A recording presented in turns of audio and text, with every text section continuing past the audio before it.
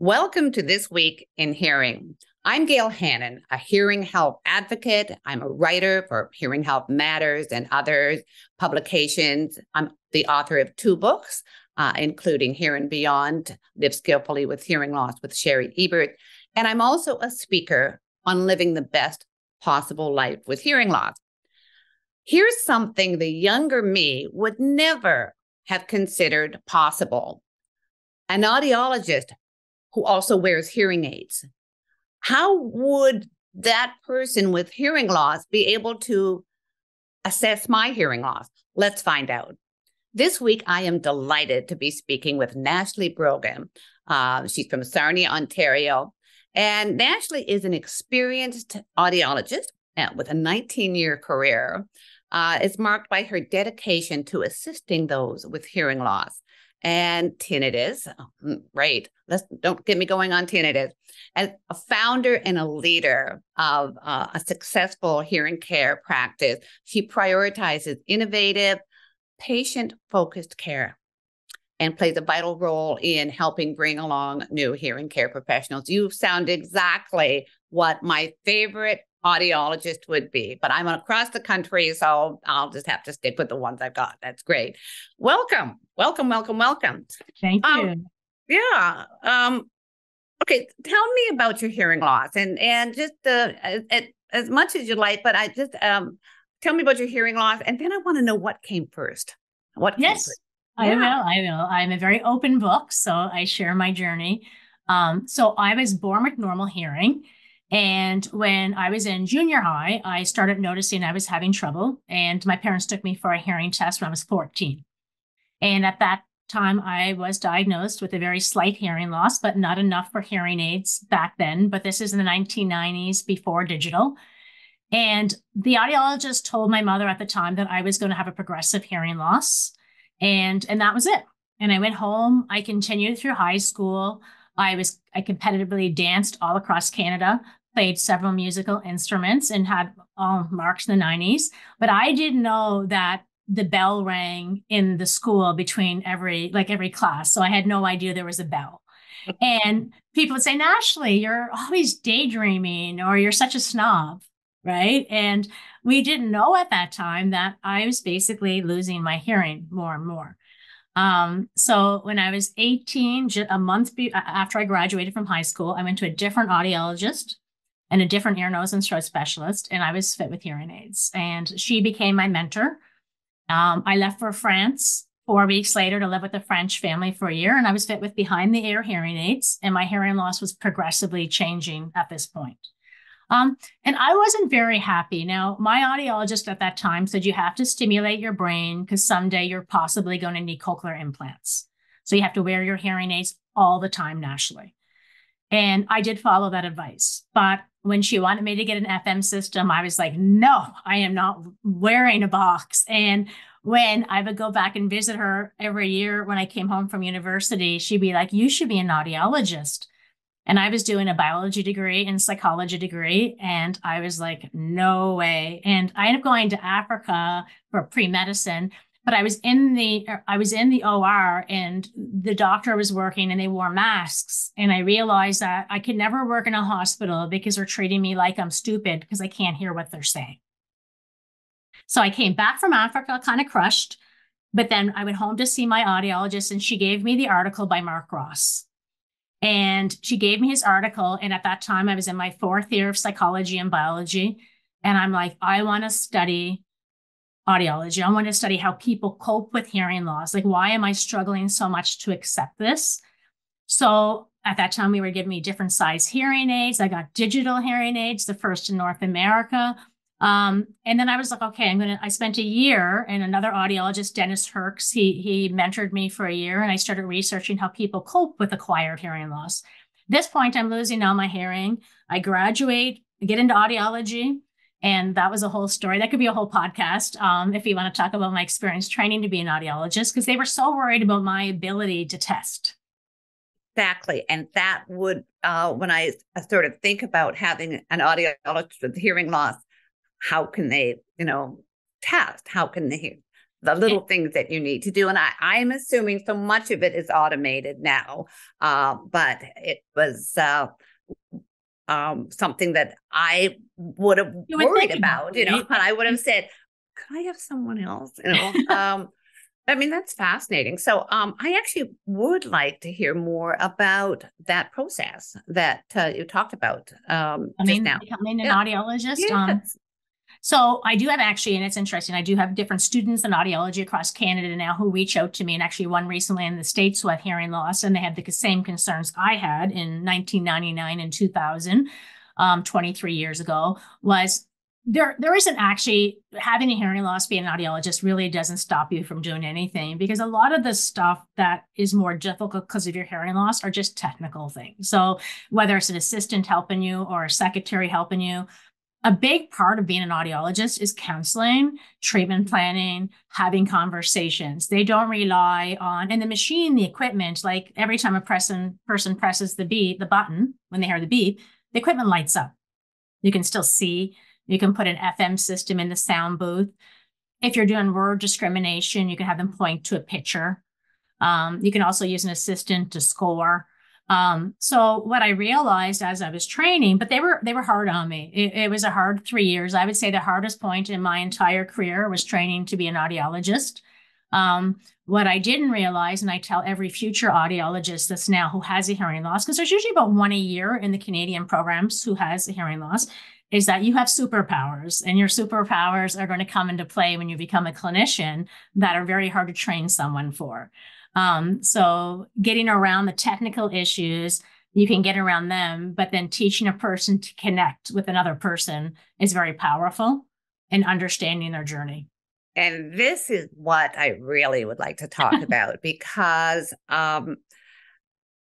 it is so important for that connection. And that's something that I know we're on the same page with as a recipient of hearing care. I need to have that connection with my audiologist. And it's something that we, the consumers with hearing loss, say that we're not getting this. And, you know, it's individual to everyone. I have seen the change.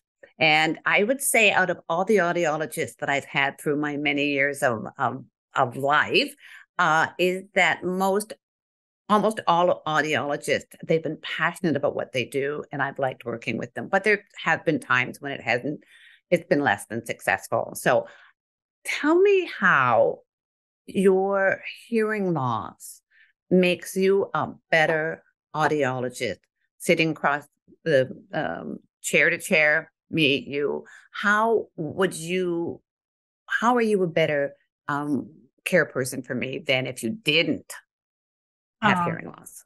I truly understand their fears. It's an acceptance journey.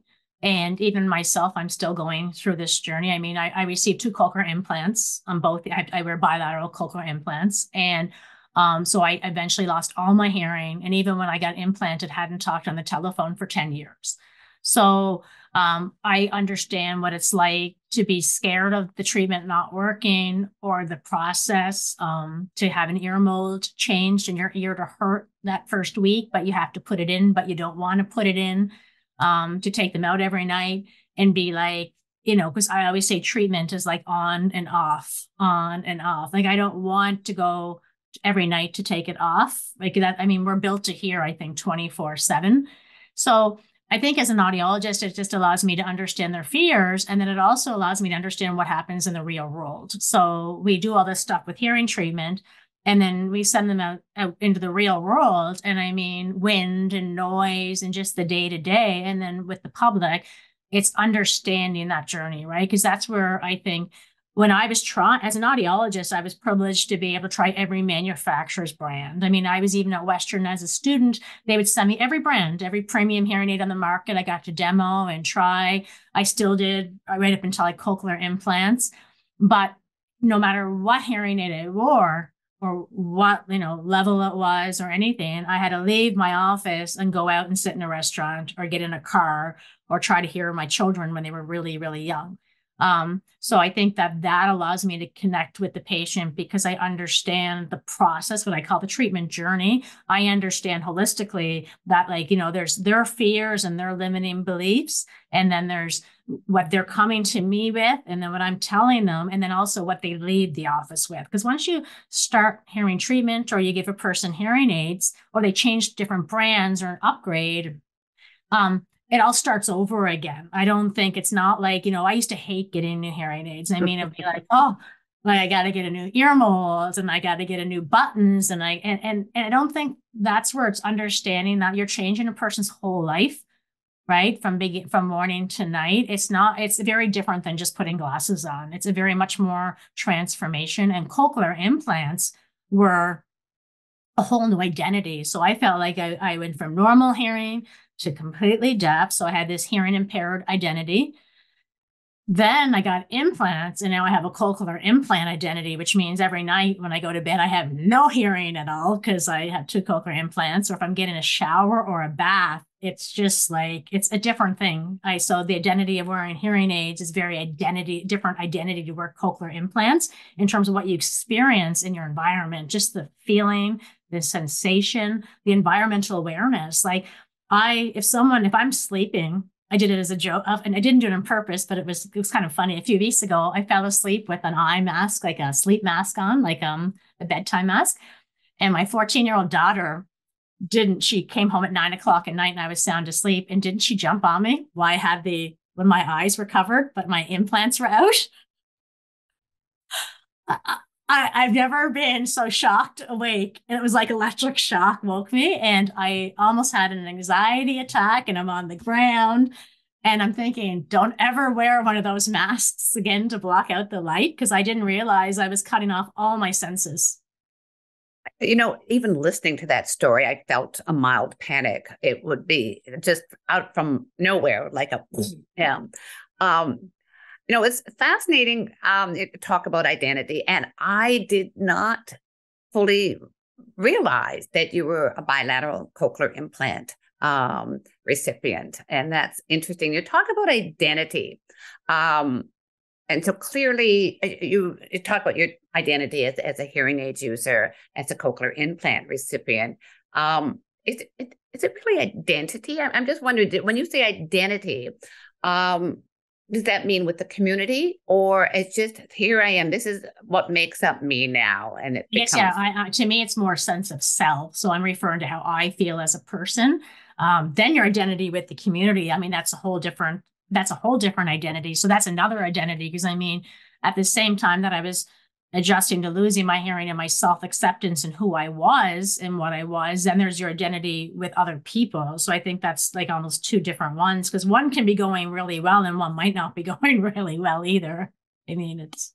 Yeah, that's an interesting point, because I'm bimodal myself, so hearing aid and cochlear implant. And we read about people with hearing loss who feel caught between 2 worlds in terms of identity in the hearing world. And I have a slightly different take on that. It's the hearing world. I don't feel that I'm separate from the hearing world, because I don't even think that's a thing, really. It's just another adaptation, a bit of the identity that we have as a person, as opposed to the community. Although I do identify with people with hearing loss, because I know instinctively they'll understand who I am or what I experience. And it's kind of what we're talking about. It's fascinating. And people have very different views on that. So, and tempers can start to, because it's important for people to have that identity. And when they feel that they don't, we might say, well, clearly you are a hearing aid user, but they haven't adapted to that yet, the way you talked about. So, and it's really important topic. Well, and there's another level to that. Was I am an extreme extrovert. Like, I'm an extrovert. I love people. I get my energy off of people. And my hearing loss robbed me of that. And it wasn't until I was given back my cochlear implants in both ears, that self-identity, like I actually turned into literally a very unhappy introvert, where I was fearful and didn't enjoy social situations, conferences. I couldn't speak on stage, even though that was my dream, because my hearing loss with my hearing aids. It was just getting to a point where it was really difficult. And then the transformation with both my cochlear implants and my being an extrovert. And that, so I guess for me, the self-identities, I've gone from being an extrovert to an introvert back to being an extrovert again, where I feel much more confident with who I am as a person. I don't, like, as an audiologist, and I actually have an audiologist identity, is I really try to be careful how I tread with the hearing identity world, because as a clinician and a hearing professional, I have to respect all views. And I mean, that was big in our clinical training, is I have to respect the deaf community, and I have to respect like the different words we call ourselves, the different things. Audiologists are supposed to respect it all. So I try to always be very careful navigating those words, because I don't want to, as an audiologist, I have patients who are deaf, and I have patients with implants, and I have patients who sign, and I have patients who, so I have to respect all their different, I try not to get involved in what if that makes sense, like as a clinician. It does. And identity is something, it's a topic that it's ongoing, and it's individual. So you're right. This is another whole podcast. I'm very keen to know. So you with your life experience and your hearing loss journey, you're bringing that to your interactions with your clients, and it's how do you share that with other professionals when you are helping new professionals come into their career? How can you actually share the wisdom that you have? Because this is something about patient-centered care, client-centered care, that is making all the difference for people like me. And as you say, it's a little hard to be taught, but it can be. How do you do it? Well, part of it actually, when I started it last year, that was my mission. So when I started posting on my Instagram last year, like of my followers, most are audiologists, even on my LinkedIn, like 90% are audiologists and hearing professionals. So when I was, for example, in Mexico last year, and I was with a large group of audiologists, and I was going to the beach, and I had my little Claire bag, and I had my dryer, and I had my ear gear. And they looked at me, my friend, who's been an audiologist for 15 years. She's owned her practice. She said, I didn't know that you would have to do all that just to go to the beach. And I said, I can't even sit I can't even walk in the sand and sit in the chair without all this stuff in case I have to take them off and make sure they're secure. And then I have my waterproof covers for my implants. I mean, I had it all. And I think I was trying to start to change what they see happens outside the clinic. So the realities of, like, when I go exercise, or when I go golfing, or I go biking, or I'm going into a meeting, like, for them to see what actually happens. And I think that's what's missing in audiology, is that we don't get any education on the real world. It's all in the sound booth and a test box, which is very important, very important. I'm huge on diagnostics, but then we need to obviously have conversations with our patients on how to live with their hearing loss successfully, how to be confident in their decisions they make when they're going on an airplane or an airport. I mean, I travel a lot. I fly every few weeks. Every single airport is different. It is. It is. Flying with hearing loss is something else. And you're right. Unless when they talk, they being all the other audiologists that aren't you, when they're talking with their clients about that life, it's really theoretical, because they haven't gone through it themselves, and they haven't gone to a restaurant with their clients. And these things can all be learned. You can read about them, especially this time of year. We're inundated with articles on how the people with hearing loss, how to survive the holiday season, because it is challenging. And but still, unless you've gone through that, and I'm not suggesting that audiologists need to go live with their clients for a week, But I would suggest that they go to a hearing loss conference or a consumer conference to really get an added perspective. What do you think about that? And I think that's, like, I think they need to be around people with hearing loss outside of the clinical environment. So that's basically what you said. So like when I'm traveling with audiologists, or the audiologists who are watching me on Instagram post my videos and I'm talking about it, and it's being outside the clinical environment where they're just seeing what other people, how they're adapting to it. Because I don't think, like you said, a conference is a great idea because they don't get to see that. They don't get to experience what we say happens in clinic, and then what happens in theory, and then what happens in practice is usually two different things. So yeah, no, I think that's a great idea. And it's something, to be honest with you, it's something like just because I got my cochlear implants and now I'm getting confident more speaking. And it was this May, it was my first time ever speaking on stage my entire life. I was excited as I'm building up the confidence to speak to my peers about it, but it's obviously hard because if you're not speaking on like evidence-based practice or science, which I love, I'm very into that, but it's hard to get up as an audiologist and preach to my peers about, you should be aware of this, like you should be thinking about this. So it's how do we open up the conversation without people getting their backs up or thinking that you're telling them what to do? And that's the challenge of it from their healthcare providers. And yes, their main function is healthcare, but the same thing is they still need to be able to either direct people to the resources, teach them about it, have a way to identify who needs what help. Like these things actually could be brought into the clinical world. It's just figuring out how to do it, in 2023. Yeah, I totally agree with you. My co-author, Sherry Eberts, and I, since our book was published a year and a half ago, have been speaking together at a number of hearing care professional convention conferences. And at most of them, and I would say all of them, we were approached afterward by saying, this is the first time that we have heard the consumer voice at our conference and what you're saying. So Canadian Audiology Association, I've spoken there several times. So, but still they go, oh, it's that new perspective. And it's not even new, they know it, but just having someone there, a consumer, saying this is how your clients can live more skillfully with hearing loss. And you're right, the challenge is not to say this is what you need to do, or definitely not, you've been doing it all wrong. And there's another way, because I fully appreciate the challenges of what you as hearing care professionals need to get across in limited time. And that's why an ongoing relationship, giving the information at appropriate time, being there for them, establishing trust, which is a huge thing.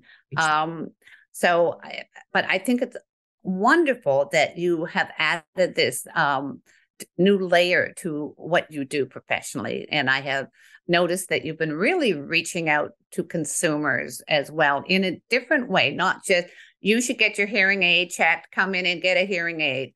And you have, you posted something yesterday, and I meant to look this up ahead of time, and I took a picture of it. Okay. Something you said, you were really reaching out to consumers. Tell me why you're doing that more and why you're doing it differently. Because we go back to my beginning when I wanted to be Mark Ross's article. And when I came to Western University in Ontario, I was from Nova Scotia, and I was interested in doing rehabilitation and nothing knocking rehabilitation. But I think that's the reason why audiology is kind of like we're stuck in the past. So it has its place in audiology, but the problem is that a lot of hearing care professionals and audiologists don't do anything extra because it's either you're doing oral rehab or you're not doing anything. And I think there's a whole world in between that can be, especially in 2023 with Zoom and Facebook groups. And I think the world is wide open now to change the conversation. I think connecting with people like life coaches does and fitness coaches with mindset and, you're not alone. And let's talk about all the benefits of treating your hearing loss, increase independence, relationships, intimacy. Like we're not just talking about hearing better, We're talking about connecting better, being more intimate. So I feel like in 2023, we can start teaching audiologists that it doesn't have to be an 8-week oral rehab program. And I know that's like, I love it. I think it's great. But what you said, what doesn't connect with today's clinical practice is that it's almost like most places now just don't do anything. So, you don't do zero, right? Now the definition is, did I do a real ear measure? Like that is like the gold standard, or speech and noise test. We do that too. But like, can we just do a little bit more? Can we talk about mindset and say to the patient, did you go to the Living with a Hearing Loss Facebook group? Did you read this book? Maybe did you follow this person on social media? And then what we're doing is we're kind of transferring the patients then to groups and communities where they might identify with something and then start learning together and connecting and growing on their journey. And I think that's in 2023 with like Zoom, and 2024, online video training. There's just so many possibilities that it doesn't have to be, it doesn't have to be, I'm going to do like oral rehab or no oral. Like, does that make sense? Oh, That's what the problem. Very much makes sense. In our book, Sherry and I, one of the through lines in our book, Here and Beyond, we had both come to this realization prior to working on this. But when I changed my goal from wanting to hear better to wanting to communicate better, that changed everything. And for both of us. And that is one of the biggest mind shifts. It took the mindset, making that shift to an actionable mindset that it helps us live more successfully with our journey. I'm never, ever going to be able to hear like I used to. Well, I've had hearing loss all my life, but I've never, even with technology. So I hear the way I hear, I can communicate with you. That's wonderful. But I need more, and I'm doing more. I'm communicating because I'm streaming through here, captions, the modern age of technology that allows us to communicate better, and using all visual cues that quite often people don't realize that we're doing, like the subtle thing. It's a good example. People say, well, I don't like seeing the subtitles down there because, they're distracting. Well, we found, and research shows that, especially with the pandemic, more and more people are using captioning, and they realize it's a fluid process. Just like when I'm speech reading you, I'm not just staring at your lip. I'm watching your face, and I'm watching with the context. The same thing with subtitles.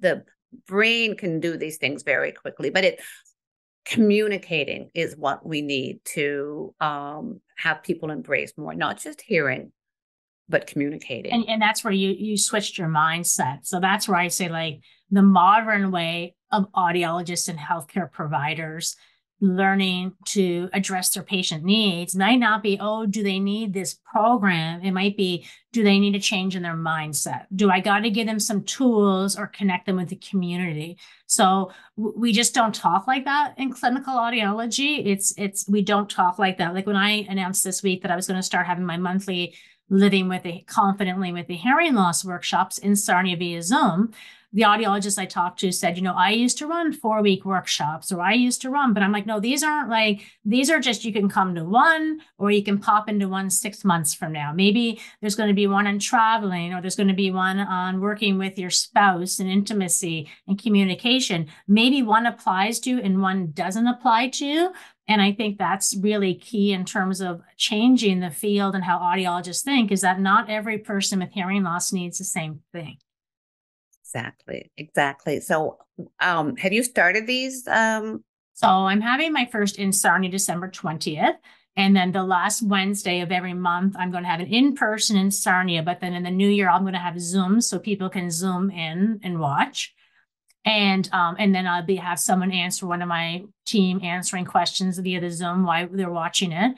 And what I'm going to try doing, which has always been my goal, I started a year ago, is how do I create an online, with my expertise and background, how do I create this living with the hearing loss? So I called it Living Confidently, combining both like the life coaching I've learned courses with the mindset approach in audiology. And that's what I'm starting next year. And it's, let's talk about intimacy. And I've had, and I mean, this always throws audiologists. I've had patients say to me, it's when I take my devices out and I go in the bedroom with my husband in the evening, and they're like, well, they said that to you? And I'm like, yeah, they would bring that up in the appointment because they were in a safe place. I think this is great. And if there's, you could suggest to them, I suggested it to the hearing husband that I have, but he would not wear glow in the dark lipstick to help with lip reading at night. But those are important things. And, lately when I'm doing workshops for different groups around North America, people tune in from all over.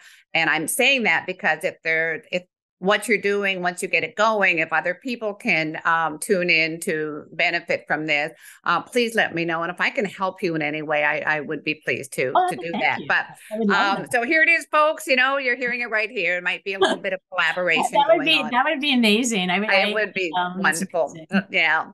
We're running short of time, and it's been a free-ranging conversation with the wonderful Nashlea Brogan, and an audiologist who has hearing loss herself, and extremely inspirational because you are walking and talking exactly what I believe in and what I'm very passionate about. And it's just been a pleasure for you to talk with you, and for you to share these things with us. And I'm sure you're a wonderful inspiration. I'm not sure. I know. I mean, inspiration to other audiologists and to people with hearing loss as well. So keep doing what you're doing.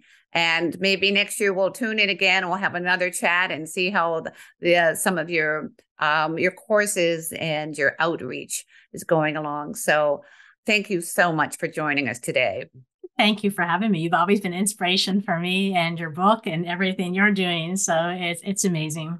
So thank you so much too for having me.